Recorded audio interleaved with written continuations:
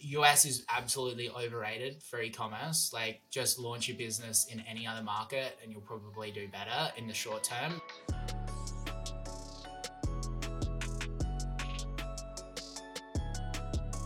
Well, I'm pretty happy with Colin on this one. He was able to grab a legend, the power from down under, Davie Fogarty. Welcome to the show. How are you, my friend?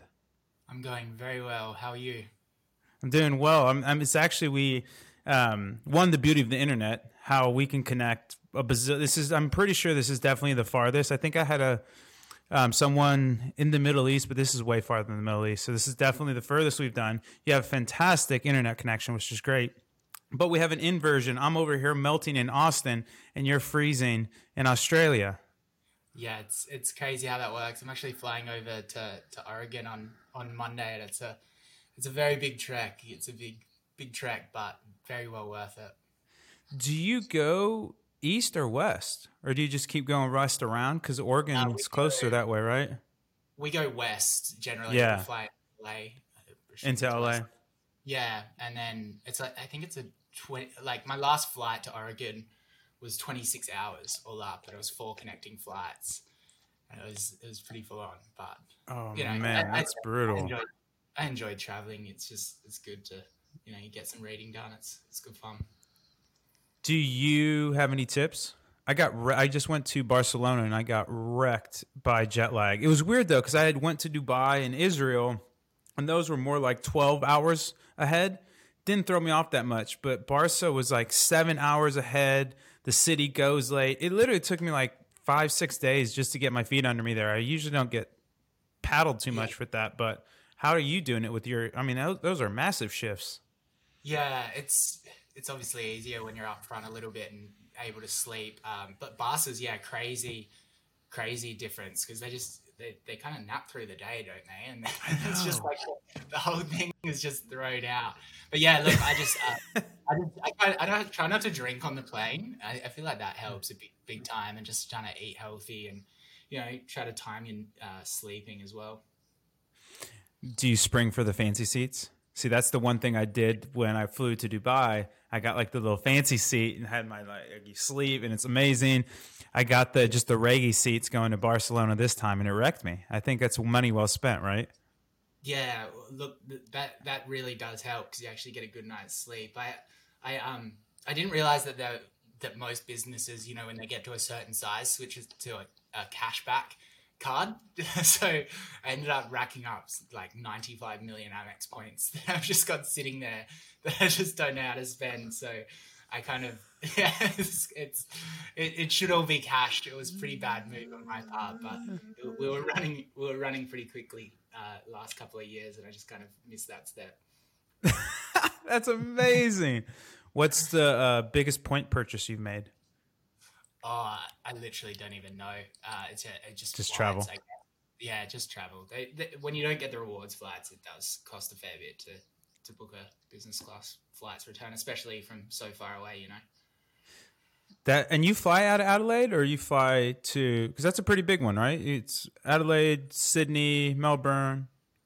Adelaide's down south. It's kind of like the little brother of everything. There's not much going on, and compared to Sydney and Melbourne. So generally international flights, you'll have to fly into Sydney or Melbourne and then catch a proper flight from there.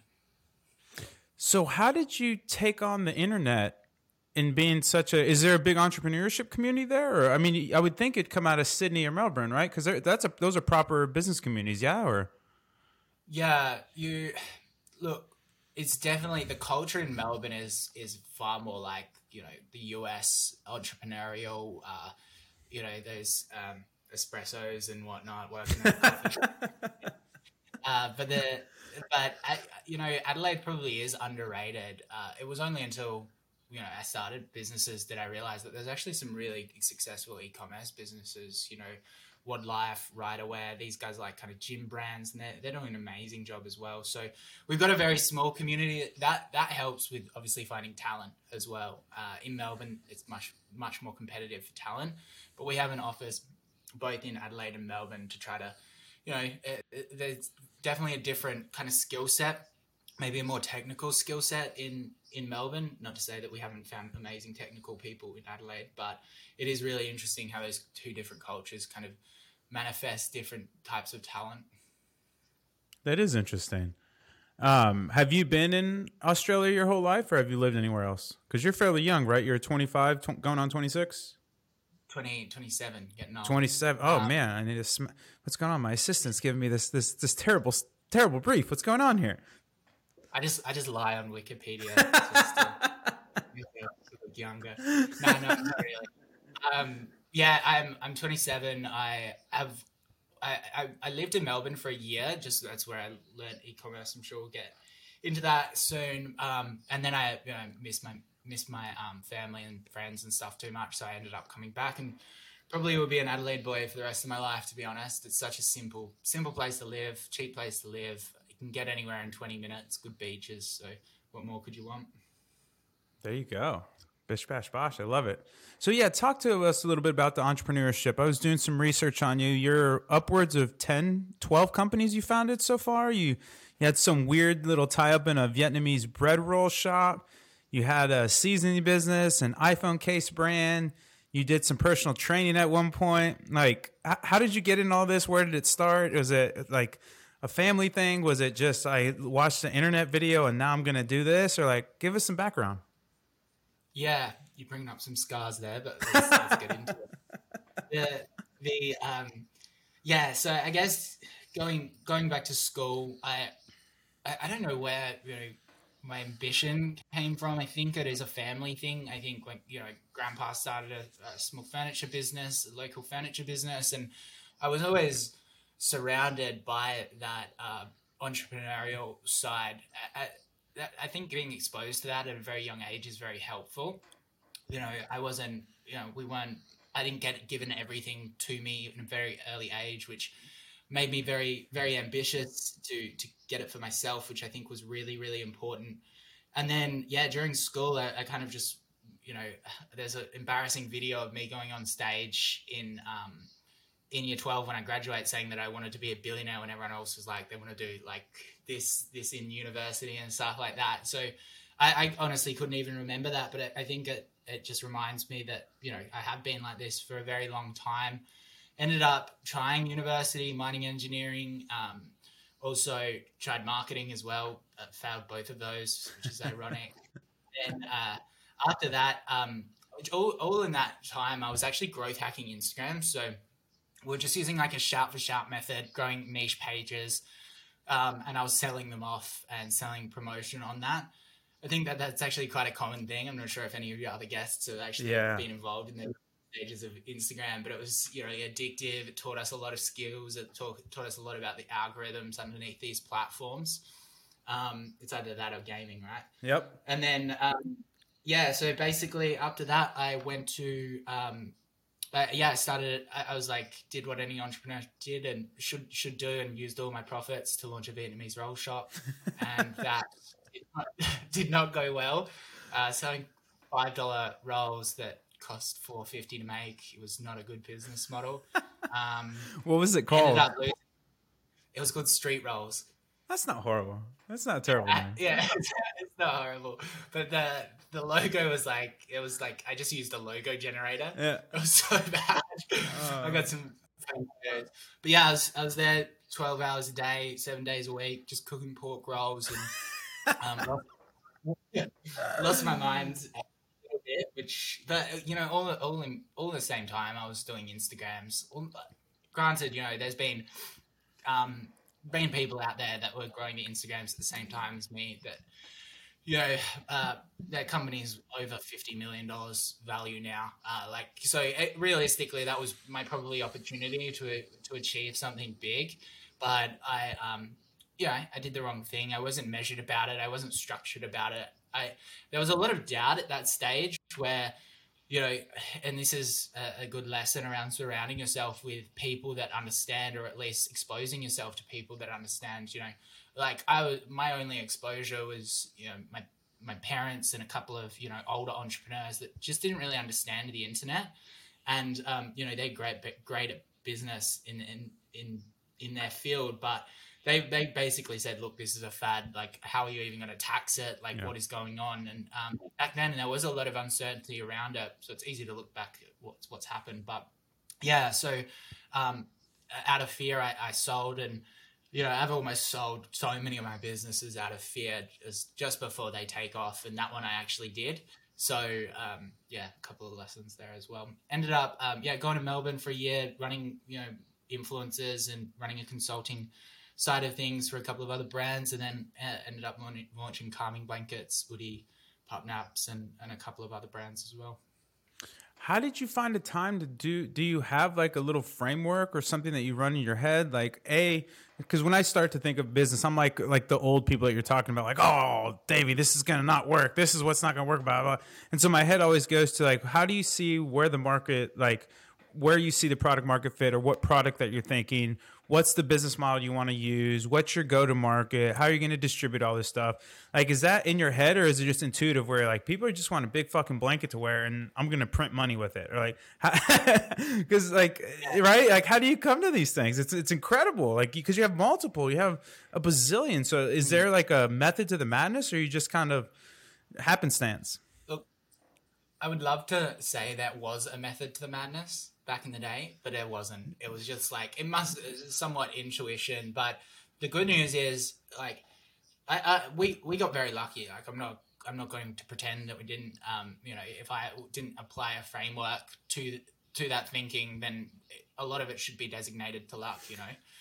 I think the beauty was, and I hit 3 winners in a row. Calming Blankets was doing over 20 million. Woody, does over 150 million.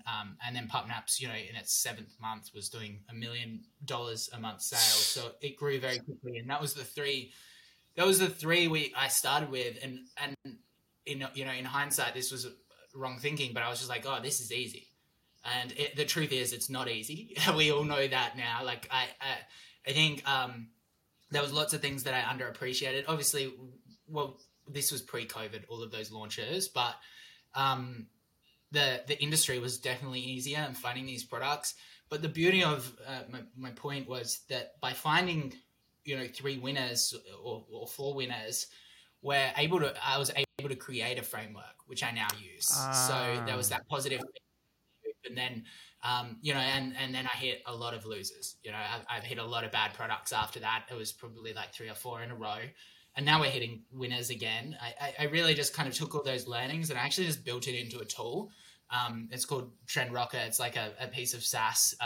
It's kind of, it's very similar to, it kind of combines the best features of a lot of the spy tools out there, but then it also integrates with like supply chain, because one of my main lessons, which is part of the framework, is really around fragmentation of marketing competitors. So I don't think people really appreciate the effect that one digitally savvy competitor can have on your CPMs and your CAC when they enter your market on Facebook. Like, if I break down all 3 of my successful products at the start, there was literally no competitors running that product in the regions that I was doing it. So and that's very, very hard to find, because you need to be very early. Right.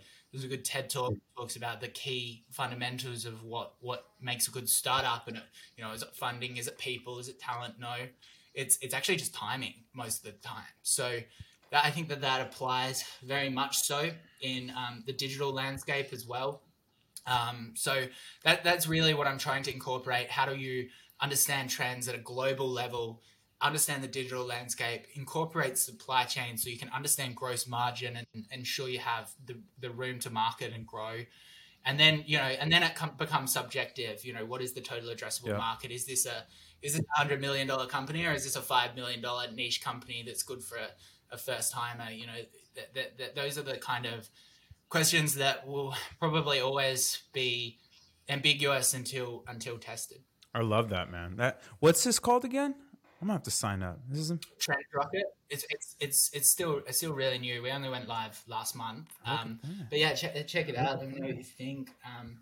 where I'm really excited because I really do think we can systemize finding massive trends.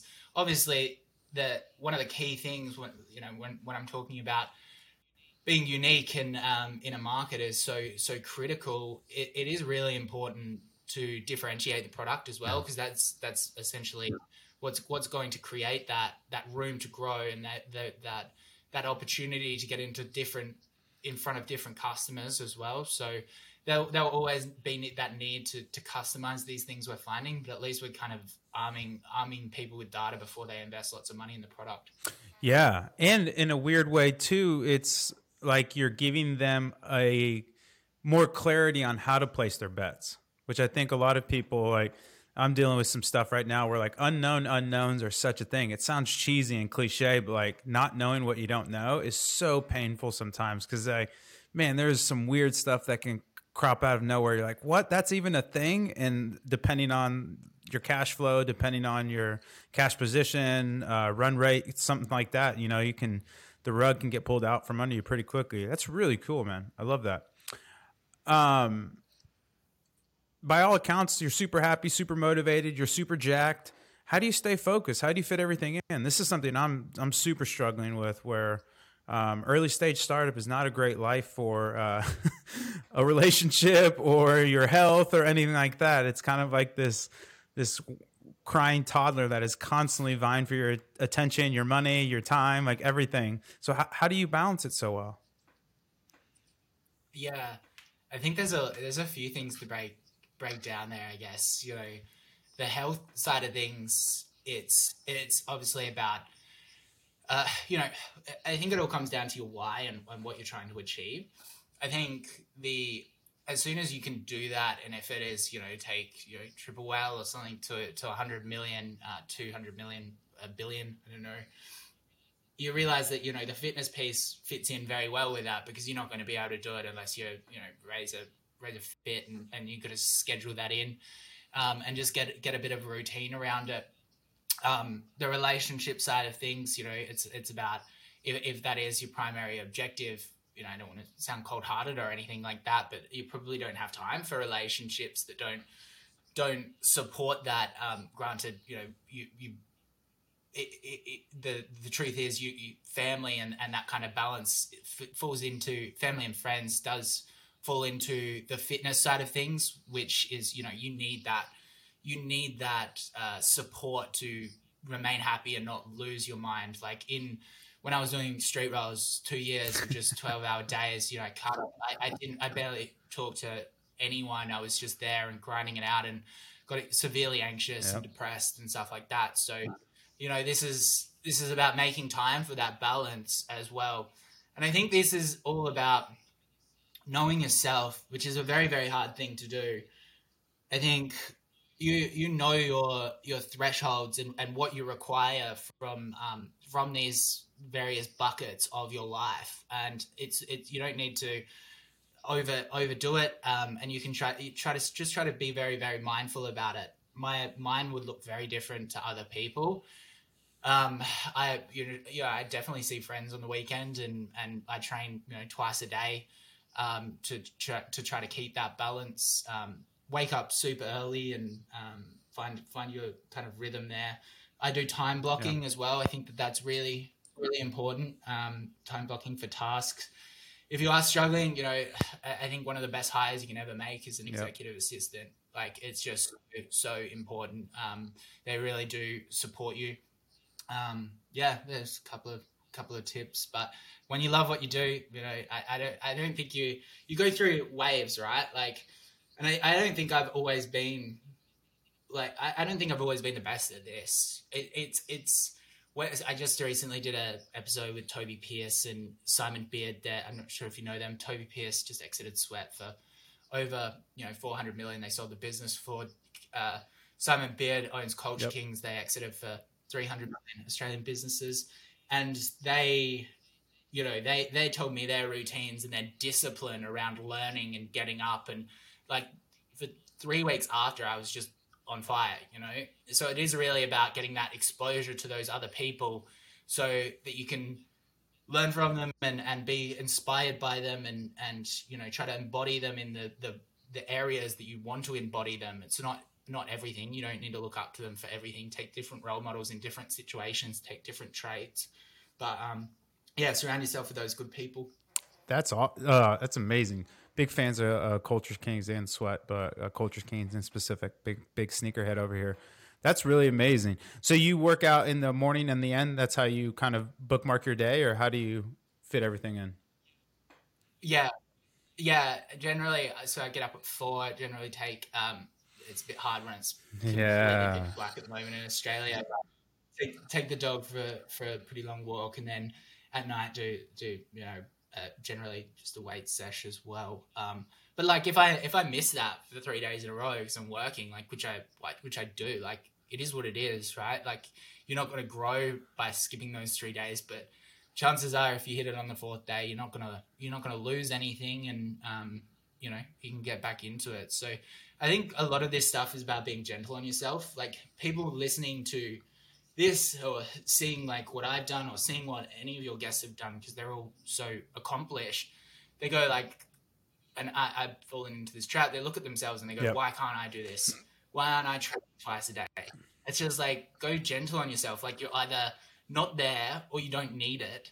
Like you're not there yet. You might get there and you can work towards it. You can look at your sleep, look at your diet, look at your habits and traits and whatnot, and try to fix it if you think about it. But in the meantime, just don't beat yourself up. You'll get there. Focus on the main things that matter as well. That's brilliant. That's really good advice, because I've found that in a little bit in myself, and also kind of just high operators, where people are just trying to always do their best, and you can get caught in this kind of downward cycle of like you beat up on yourself too much, where it's like shit happens, it is what it is, move on, one foot in front of the other, and then just kind of keep going. Because the number one thing that I meet throughout all successful people is perseverance, where it's like people have this almost like unfathomable faith that I'm going to get there. I don't know how, I don't know when, but I'm just going to keep marching. And that can help you through some of those tougher times, because there's always something usually, man. The universe does not give up easy, but once you can find, I think, your why, like you said, you can bear kind of almost anyhow type of stuff. Yeah, there's a narrative fallacy around these podcasts and stuff, because you're only getting such a small snippet. Like you don't hear like the full. People fall down, and it's only until you can really build rapport. Like this is the first time we've spoke, but I talk to mentors that are absolutely mind blowing, and in all accounts, you'd think these people never sleep.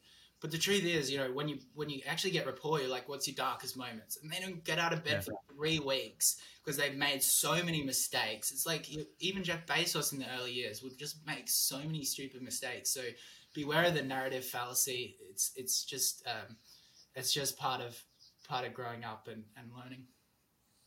Yeah, I think that's beautiful, man. I think there's just amazing. Okay, one last question, and we'll get to the value add segment. What's the nicest thing someone's done for you? Well, I got 2. I think my parents were super supportive when I was dropping out of university. They didn't quite get it, but I just did it anyway and supported it. And I mentioned dark times at Street Rolls, and they lifted me through that. Same with my partner as well. She really looked after me in those times. So these are the people that they don't care if you're successful, right? It's just they are here to be with you and support you and just enjoy life with you. Sorry, not necessarily support, but take the bad moments and enjoy them as well, because they will come up. So both of those people, I guess. That's beautiful, man. That's beautiful. Davie, I'm all pumped up now. I need to go read some business memoirs while I'm doing my CrossFit workout. I'm ready, baby. I'm fucking ready. Let's do this. All right. This is why the people bought the ticket, the value add segment. Let's talk a little bit about Udi. That's probably your biggest company to date. Why did you start it? Why is it called that? What are the best parts? What are the hardest parts of running it? Yeah. So it's just hoodie without the H. That's why it's called it. It's nothing genius. So I created that just randomly. I was just like late at night when I was pretty young, obviously. Um, the the hardest part about running your business is always going to depend on what stage of business you're at. Like initial 0 to 1 million, you're just trying to get your first customer, your first profitable customer. 1 million to probably 5 million, you're trying to, you know, repeat and create a sustainable flywheel around that existing customer acquisition channel. So one channel, one product.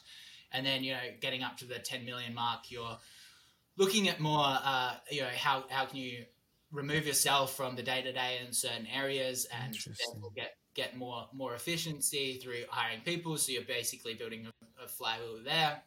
And then things get relatively unique. You're obviously juggling cash flow, probably up to 10 million as well. That's kind of your main challenge and opportunity. By the way, I didn't create this stuff. This is just adapted from the book Ready, Fire, Aim, which is a great book. And then where there's a huge death trap for e-commerce is around that 10 million mark, which can be achieved relatively quickly nowadays. I'm not saying that to be demeaning to people that haven't achieved that, but if you do hit the right product at the right time, it's that Facebook will probably get you there, to be completely honest, with a complementary channel like Google and email. And but the tricky part is when all the Amazon sellers start coming in, all of the eBay sellers are coming in. You know, there's a ton of, you know, who asked for it brands that start coming in and eating into your market. So, yeah. So I've never heard that. I think I heard that at Geek Out. So that's good. I'm not claiming that one either. I think Eli said that. I'm not sure. At that point, you know, you're going to have to rely on your product differentiation, and I think, and your skills in content and building a brand, because brand is non-linear. It's going to allow you to really surpass that, and that's where Udi we succeeded. Granted, we've got one of the ugliest looking websites out there, but it just converts like crazy. So the beauty, which was somewhat unintentional, was the product was so good that it created the brand, and the pattern was so unique that it protected the brands, because people couldn't copy our patterns. They could obviously put a pizza thing, but they couldn't put our pizza on the product. So it then created virality because it was just so strong. So people were like, this is so good. People were sharing Snapchats of themselves at home, like all of that kind of stuff, which really fueled we had somewhat of a viral growth engine through that. And then, you know, when we were doing over 100 million, things got very, very complicated, and it became very structural. You know, the main challenge at that stage for me, not for all founders, but I have heard Ben Francis talk about this when with his business, was, you know, I made the same mistake, just not thinking about finance and operations as like a key function of the business, and somewhat just focusing on product and marketing, which, you know, as soon as we lost, so I think we did like 20 million or something like that in November last year across all of our geos, but we actually forecasted that we would have done 45 million, and we just had no stock. So we were completely sold out for our last 2 Black Fridays in those Northern Hemisphere regions. And that is all because we just kind of ignored operations and didn't have the right ops team. So ended up finding a really good retail-based COO. So when I say retail, she was, you know, managing stores here and big kind of chains as well, like in conglomerates of brands. So they have all of the merchandise experience. They can, you know, manage spreadsheets like crazy. They just have a really good eye for forecasting, which is really important. Can somewhat predict the future in that regard. And people that come from these kind of legacy businesses, they're just beasts, right? Like to last that long in that kind of environment, they really bring a level of maturity to our, you know, young e-commerce teams. So I think that's something that I was missing. I was still hiring really young people in that situation, which there's nothing wrong with that. It's part of our culture, and we all work really, really hard. But she really did turn the business around. and replaced the entire ops team, and then we ended up doing the same with the finance team, and now it's humming along really, really nicely. And so now our channel is now our main challenge has changed to there's something called the Ansoff Matrix. If you viewers want to look it up, and it talks about how to achieve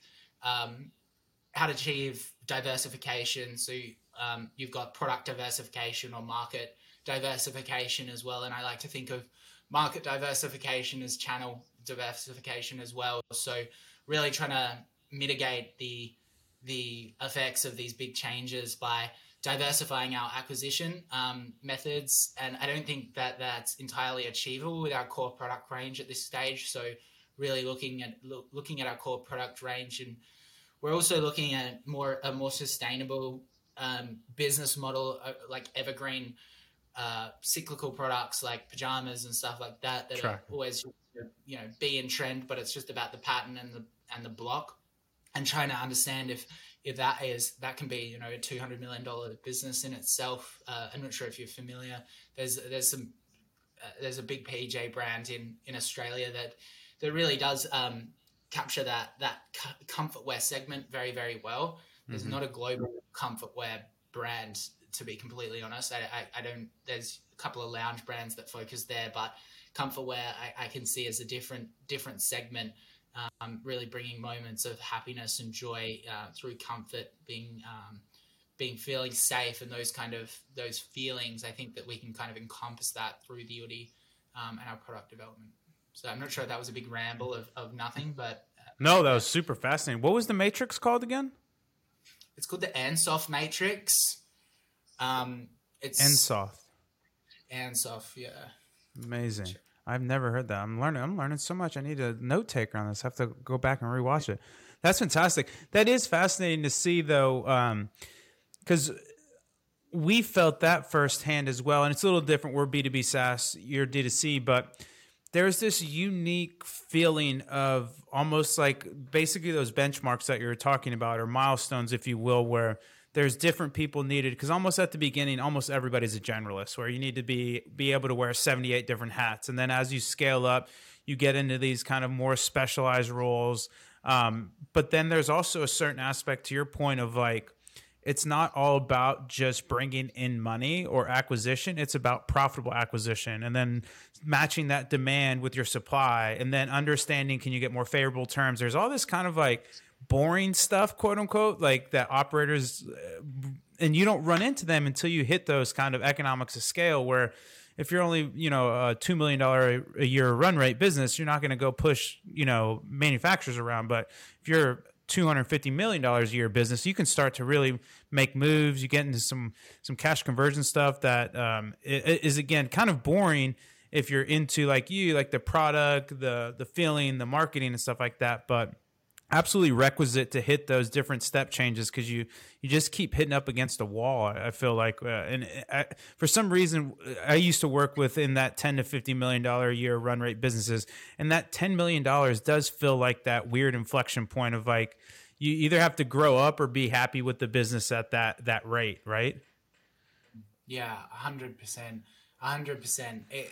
It's generally that ceiling, that main channel, because like Facebook, the reason why we all spend there the most is because that's the most efficient channel. We're not married to Facebook. We don't really care, to be completely honest. It's where we're going to get the best return for our buck. So that's generally that ceiling. I think in terms of your previous statement, I think it's all about the questions you're asking yourself, and again, it comes down to the people you're surrounding yourself with, and there's I think Naval created this. It's your information diet.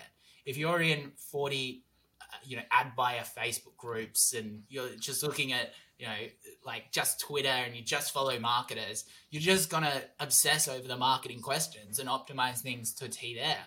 But if you go into LinkedIn and follow a bunch of supply chain experts and like finance experts, and just digest everything that they're posting, you're going to start asking different questions. So beware of your information diet. I think I can see a couple of inflection points around like the knowledge that I had, and both of them sit around, something like Geek Out or I haven't been to Affiliate World, but I hear it's pretty good as well. And like, it might come from the speakers, but it might just come from a little tip that you learn from everyone else. I think, if you learn one thing at one of those trips, it's worth doing. So in the early stages, I would go to literally every single one and just try to talk to everyone. Yeah, I found that is actually the biggest changes for me as well, was being able to rub up against people with different perspectives that have done it. And then you have this actionable insight that then you can not only, if you can't integrate it, reference it to lead you down a path of, to your point, I love how you put that, where you start asking better questions, more precise questions, more impactful questions that can then, start to have 5, 6, 10 points of lift on the business versus this 0.2% because you change the button color from this green to that green, where it's like, not that there's not a place for that, but at the end of the day, especially as the CEO or the founder, even as CMO, I see myself as a capital allocator, right? To your point, like, we buy ads on certain channels because they're effective. If I could buy billboard ads and get, X amount of signups for Y amount of CAC, I'd buy billboard ads. I have no dogma in terms of how my spend is deployed, but I love that, Davey. That's really, really awesome. If you're start a company tomorrow, what would be the first social network you would start building? Because you're pretty prolific across all of them almost. I mean, your Instagram is a little not in the league as your YouTube and TikTok, but your YouTube and TikToks it's proper scale there. So what's the question? What would you, if you started a company tomorrow, say Udi 2.0 or whatever it is, product agnostic, what social network would you start building it at? Yeah, it's a good question. Like I think we answered it before. We're the best return on investment for, and you've got to test that. Like, it might be TikTok organic at the moment. I didn't think that that's sustainable. That'll go away. Like, it always has its history. Fair. But if it's better to pay creators or spend your whole day filming content, then do that. I think that by learning paid, though, especially as a beginner, you're going to have a skill set that's going to make you look at the life differently. Yeah. And I think that there's businesses out there that hire investment bankers to come and run their media buy. Like, because it is capital deployment, it is business 101. And as a founder, as a CMO, as anyone, you're going to need to learn that. So I really do like that. But at the same time, the creativity angle really is a different side of your brain, and really it will hold you in good stead. So maybe you do both, and they both obviously lend itself. So TikTok and Facebook at this stage. In terms of my Instagram, I don't really post there that much because I've got a lot of friends on there, and it's kind of just like they don't want to see that shit. Go away, like, just post your old stuff. No, they don't actually say that, but I just post a bit less frequently there. YouTube obviously goes well. We put a fair bit of effort into that to try to help young entrepreneurs. Yeah, it's a great channel. If you guys aren't subscribed, smash that subscribe button. What gives you more gray hair? I mean, obviously you don't have any gray hair. You have a lovely head of hair. Go check out his Instagram. Pup naps or Udi? Udi. The bigger, more money, more problems. Yeah. Amazing. Let me see what else. So in the next 2 to 3 years, how do you see like e-commerce, D2C unfolding? It's a good question. Like, I hope Shopify doesn't start bullying people. Like, I'm the biggest advocate of Shopify. I think they're incredible. I would hate to see them just start price gouging and start doing that stuff. We've seen that happen with Apple when they just have platform dominance. I think that if they can execute on what they're trying to do with the fulfillment centers and getting that delivery time down to rival Amazon, it's going to be very, very good. I think US is absolutely overrated for e-commerce. Like, just launch your business in any other market and you'll probably do better in the short term.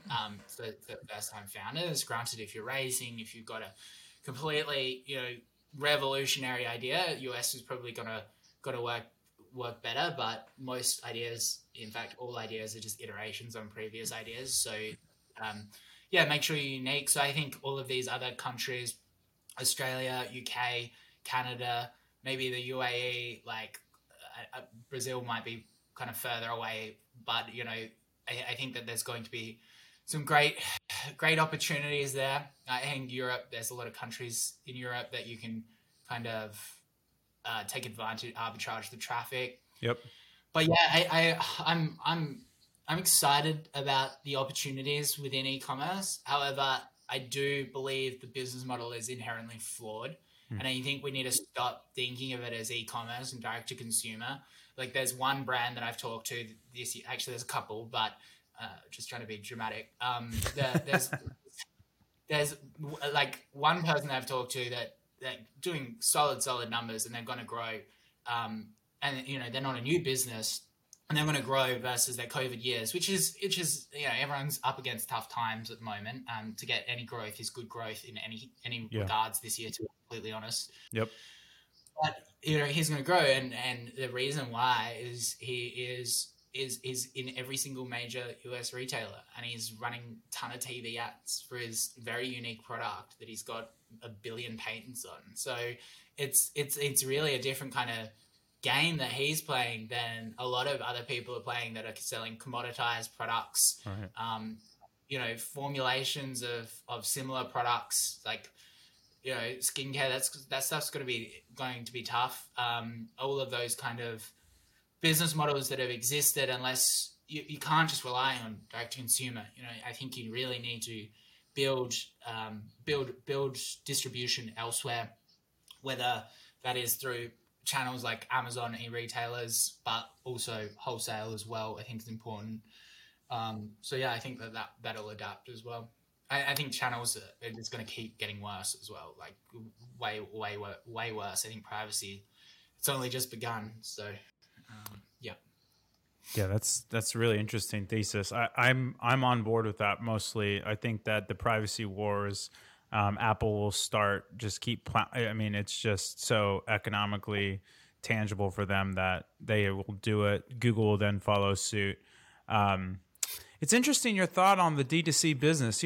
I think you might be right there, because when I think about it, almost all the big D2C exits that I can recall were primarily predicated on growth, not actual like big multiples on the top line kind of thing, not actual profitability or anything like that, where I can't think of like a really big D2C exit. And maybe that's why, because you have this inherent ceilings to this one channel where you need to get into wholesale, you need to get into retailers, you need to start opening up this distribution to make kind of this full-fledged peacock of profit versus this fire hose of DTC. Because to your point, if the business model's not there, where it's not some sort of recurring, you're going to get crushed, because you're just going to have to keep acquiring new people. And then eventually, unless you have this crazy unique product, you're going to hit a point of diminishing returns. And then it just gets challenging to really start to scale the volume at a profitable efficiency, right?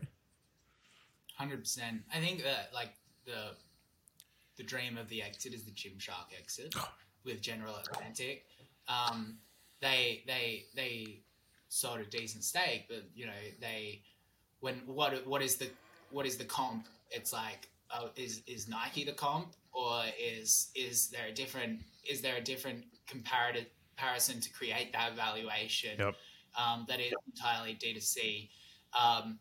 If they can, if they can overtake Lululemon and stuff, I don't actually know if they already have or not, to be completely honest. I don't follow it closely. But the other one is Native Deodorant. I was listening to Moist, a podcast of the founder the other day. Yeah, he's incredible, and their product itself. Like, it was just interesting hearing him talking about, like, as soon as they exited, that's the first time they did PR, and then there was 100.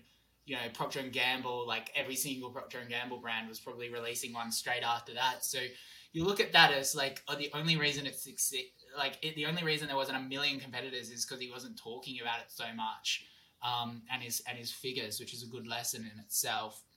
So yeah, inherently flawed unless there's a lot of protection. I think it all comes down to that first stage, that product development stage. If you're just looking to create a $10 million business, the truth is you can be less strict about that. But if you want $1 billion business or something like that, you're gonna have to do something pretty special and not just be a D2C brand. How fascinating! Yeah, Moise is great. He's actually been on the pod as well, and he has some hilarious stories. Really interesting. And though it kind of goes back to your thesis as well, though, at the beginning, right? Like either have this super innovative product that nobody else is consuming, where you're essentially creating a market for it, or market maker, if you will, and then get the hell out of there with an early exit, or start to build moats around it with some sort of patent or community or something that's really hard to replicate quickly. Like you just can't buy a community, right? Like there's these things that are hard to replicate no matter what the resources you have. And I think those are going to be really important as well to insulate your brand from the who asked for it kind of brands. I love that. Yeah. I love that. It's amazing. I think a better business is where there's zero cost of reproduction of the product. So far less, your gross margin is going to be way SaaS. Yeah, SaaS, literally. That's why I'm getting into it, because it's such a great business. It's such a fun business as well. Like it's so cool. Yeah. It's just the power of God beneath your fingertips, making things do lots of things. It's just really cool. Yeah. I think I wouldn't sleep on that for other brands as well. I think that there's other angles as well, like creating. I saw Ridge, bought a media company, and I've talked to a couple of other founders that bought Facebook pages and groups that were doing like $4,000 profit when they bought it, and then there's Facebook switch monetization. Now they do like 400,000 profit a month. It's just madness. So there's other angles. I don't know how effective those other pages are at cross-selling products. I think that there needs to be a severe amount of relevance and alignment with the existing audience. But there's cool stuff. There's plenty of cool stuff to do out there. I think that we need to expand our minds as well about how we utilize our capital, because it might not just be about launching dropshipping products. Totally with you on that. That's where, like, obviously you don't want to see people lose their job or go out of business or et cetera, but that's kind of just one of the challenges of capitalism, is that there's winners and there's losers. And I for one am totally fine with drop shippers kind of going away, where they never see a product, and nothing wrong with arbitraging or anything like that. But at the same time, I like to see the real products win, where there's somebody that they care about it and they're behind it, and there's an actual job to be done, value to be added, versus just, basically arbitraging underpriced ad inventory for a really crappy product that people are never going to buy again. 100%. Build something of value. Yes, exactly. Davie, you made it to the rapid fire. Are you ready? I'm pumped. Let's do it. All right. TikTok, overrated or underrated? Underrated. Ooh, I love it. YouTube, overrated, underrated? Underrated. Oh, wow. 2 underrateds. Australia, overrated, underrated? I'm so biased. Like, I don't know. I think it depends what you want. I love it. Obviously, I'll never go anywhere else. But for holidays, I don't know. You tell me. Where would you go if I were to visit? What would be the Australian tour? How would you do it? Brisbane. Just head to That's Brisbane. Go to the reef. You could pop down to Sydney. You'd pick one of Sydney or Melbourne, but definitely go to Brisbane. If you wanted to fly all the way over to Perth, they got some of the best beaches in the world, so you can go whale shark diving and stuff. But the reefs up around Brisbane, it would be hot and perfect for you all year round. Amazing. You talked about this a little bit earlier, but Shopify, overrated, underrated? Oh, it's so conflicted. It's so underrated. It is the best. There's so many things that they could do to make it better for us, and I think that they're trying. Their product iteration kind of looks like Triple L. You guys roll out 74 products a week, and they do as well, which is sweet. So I'd like to say underrated at this stage, but there's so many other cool things that they could do to allow us to win. Let me ask you a quick follow-up question. What do you think their biggest opportunity is? Like if you were Toby, what would you be driving in towards? And then what do you think their biggest vulnerability is? I think previously it was like I was talking to the Shopify team in Australia. I think it was like a year ago. I was like, "There's not even split testing within like ClickFunnels has got split testing. You guys don't," and that was really true because you need to hook up Google Optimize. You might need to get a developer. It's just like this stuff can just increase your revenue by like 20% just by rearranging some things. It's just like nobody has conviction or the ability to do it. Think about the uplift there, but it has to be those apps and the fact that like if they can like apps are great. They obviously have so much incremental gain for our stores as well. But if they can make them faster, better, cheaper for us and more effective to bump our revenue and increase their Shopify payments, like I think that would be really, really good. But yeah, check out split testing, those kind of things. Support with speed up. The 2.0 themes are fantastic. So basically a lot of this has been solved and they're moving fast in that positive direction. The lookalike audience was my second thing that I was just like when I read it, I think it was Moyes again talked about it. I was like, this is where it's at. Like This would be fantastic. And then the final thing is rivaling Amazon. Yeah. It's just like I want someone to see the Shopify footer or layout, or the debut thing, or the Shopify checkout, and go, shit, like I can trust this shipping method to be really, really quick. So, I think that'll really, really help things along. So it's all about customer experience at the end of the day, and aligning their brand with that positive customer experience that Amazon's so renowned for. That's incredible. The split testing is really interesting. What do you think their biggest vulnerability is? What would keep you up at night if you're running the big Canadian beast? I think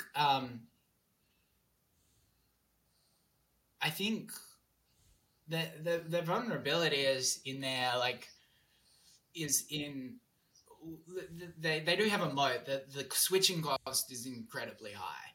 And there would be no reason to switch right now, but simple migrations, their URL structures are completely different to someone like BigCommerce and these other guys. So they have it's very, very tough to switch away from them. But if they did things that I mentioned before, if their Shopify payments methods started to go up, it could end up becoming worthwhile to switch. But that being said, I really don't have many complaints about Shopify. As I said, it's definitely a love relationship at this stage. So I think they're doing a great job. Yeah, no, I echo that completely. The split testing is really interesting. I think the other point too, and they're trying, I mean, that was their biggest acquisition. Obviously it was, I think only a couple months ago with Deliver, but I think making the supply chain and kind of distribution easier on people or merchants in specific. And then to your point of trying to reach some sort of at least mental parity of like, okay, I get an Amazon package in 1 or 2 days and a Shopify in 3 or 4, or just something where you start to build this customer expectation. But I got to tell you, I love Shop Pay. I think Shop Pay is the best experience. Shop Pay and then Apple Pay on the phone. I think those are just the two just stellar experiences on the interwebs right now. Like, great way to check out. Isn't Shop Pay 5% transaction fee? Like that's they'll get you. They'll get you. I'm like, well, like that's crazy stuff. Granted, if it increases conversion rate, but is that like warranted around the transaction costs? Like I don't know. I'm not that technical. It's a fair point. But the other opportunity that they do have is Klaviyo. Like going after Klaviyo, they're raising prices as well. By the way, I'm not stingy or anything. Like I'm just trying to. When I talk about this stuff, I really do think about the effect that it has on the ability for businesses that are struggling with cash flow, like me in the early days, and my ability to grow and get return on investment on these challenges, on these channels. Sorry. So yeah, that's generally why you hear a little bit of like frustration if they kept raising prices and or a little bit of fear probably. I don't think they've gone too far at this point, to be very clear. But yeah, if they could really keep the Shopify email ticking along and invest in that product, that would be really cool. I'd be very down for that.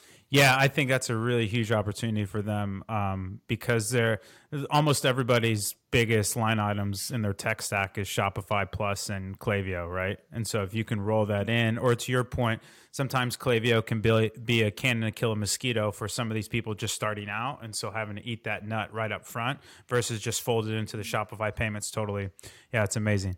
Croatia, overrated, underrated? I've only been there once, and it was a big party trip. So I was really drunk the entire time. But yeah. I saw it on your Instagram. It looked gorgeous, so I had to ask about it. I've been wanting to go. Yeah, I'm going to say underrated. It was awesome. It was such a good time. Amazing. If you could hire anyone, you had a blank check to do an Udi collab with, who would it be? Ooh. I was trying to get Rebel Wilson. Ah, do you know Rebel Wilson? No, yeah. How do I know that? Yeah, she's Aussie. She's hilarious. She's such a funny. Oh, I do know her. Yeah. That'd be great. She's so good. But like, it is really around the brand direction. Like, she encompasses our brand, like lighthearted, fun, like warm and whatnot. I think I think there's a comparison to be made with Crocs as a business model to Udi. Like they're a beast. Great that business. Is great business. But they did Balenciaga collabs and stuff like that, and really tried to get their product worn out dealers, which I think is pretty sick as well. So we've got some big things lined up in that area in collabs, but. The Gucci Udi collab, I'm totally in. I've been trying to get the North Face. They did Gucci to collab with North Face as well as Adidas, and it's amazing. That would be hilarious. You're right. I like that a lot. I know you're pretty healthy, but favorite meal and why? What's your favorite meal? So I actually just eat Uber Eats every single day just to save time. Like 3-4 meals a day, just Uber Eats. So like. Whether that's healthy or not, like I understand the macros that I need. Granted, I do miss home cooked meals, but it's just a time saving thing. So I'm not fussy. Just pizza's good. Subway's good. It's all good. Amazing. Simple man, simple pleasures. I love it. I know you have one dog, 2 dogs, 1 dog. 1 dog. He's actually downstairs because I know that he was just going to be jumping. Yeah. I was trying to... Is his name Sherlock Bones? Or is that just a hashtag? That's the most... That's amazing. So he's not smart, though. He's not smart. It didn't work. He's going to be intelligent. Well, because he's a golden, right? Retriever. Yeah. They're supposed to be really smart. Is that your favorite type of dog, or what's your favorite type of dog? Honestly, I didn't really... I wasn't obsessed with that breed before I got him, but I got him, and now can't imagine myself getting another dog. Maybe a Bernese Mountain. Oh, those are cool. But if you want more happiness in your life, get a golden retriever. You'll be sweet. I love it. What's your favorite YouTube channel?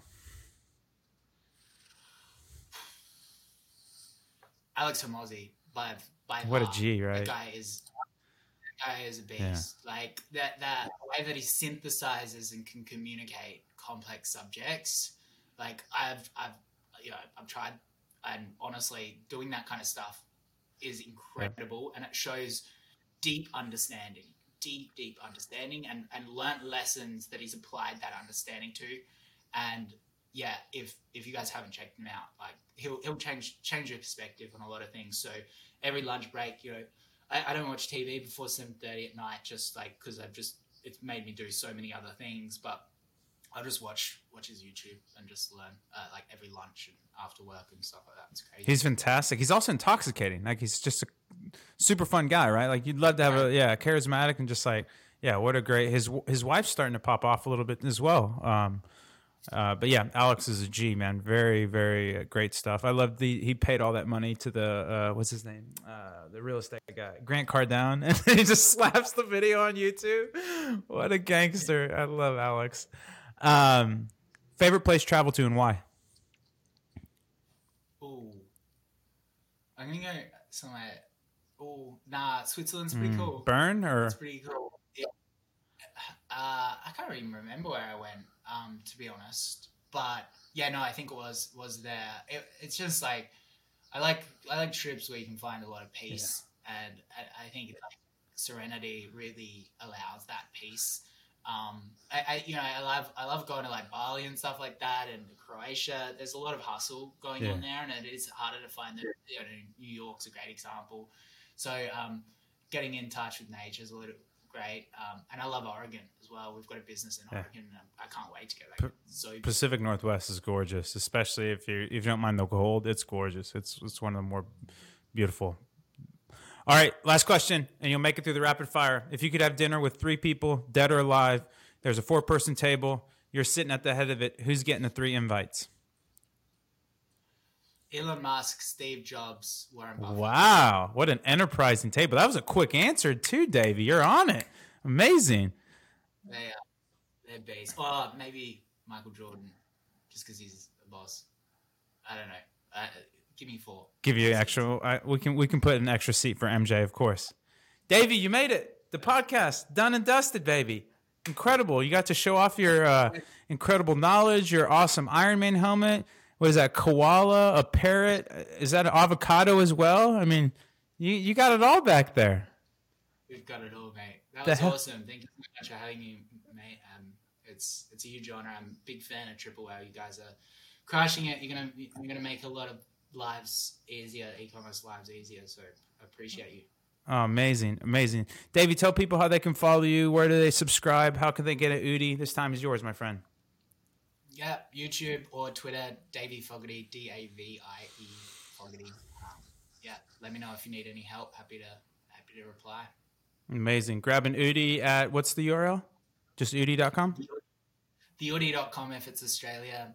You'll get redirected to subdomains if you're in the US. Amazing. And then if you have a puppy, pupnaps.com or what's the? Pupnaps.com. That's the one. Let's go, kids. Let's go. Dave, you're the best. We got to get you out to Austin. We'll do another podcast in person. It'll be a good time. That'd be awesome. It's not too bad. Yeah, next time you come stateside, we'll just bring you back over, and then you can just hit the east. Sounds good. It'll be great. Sounds good. Davie, thanks so much again for your time. Dave Fogarty, everyone. Appreciate you. If you want to get more involved in Triple Whale, we are at Triple Whale on the Bird app, triplewhale.com for the website to sign up for a demo or just start printing money today. And then what else we got? Oh, Whale Mail. Newsletter goes out every Tuesday, Thursday. Be sure to subscribe there. Davie, appreciate you, my man. Awesome answers. I have some work to do. I'm going to go get my 2-a-days on with my Alex Hermosi streaming in the background. Appreciate you, brother. That's another You're Not Your ROAS in the books, folks. Thanks again for joining us, and we'll see you on the flip.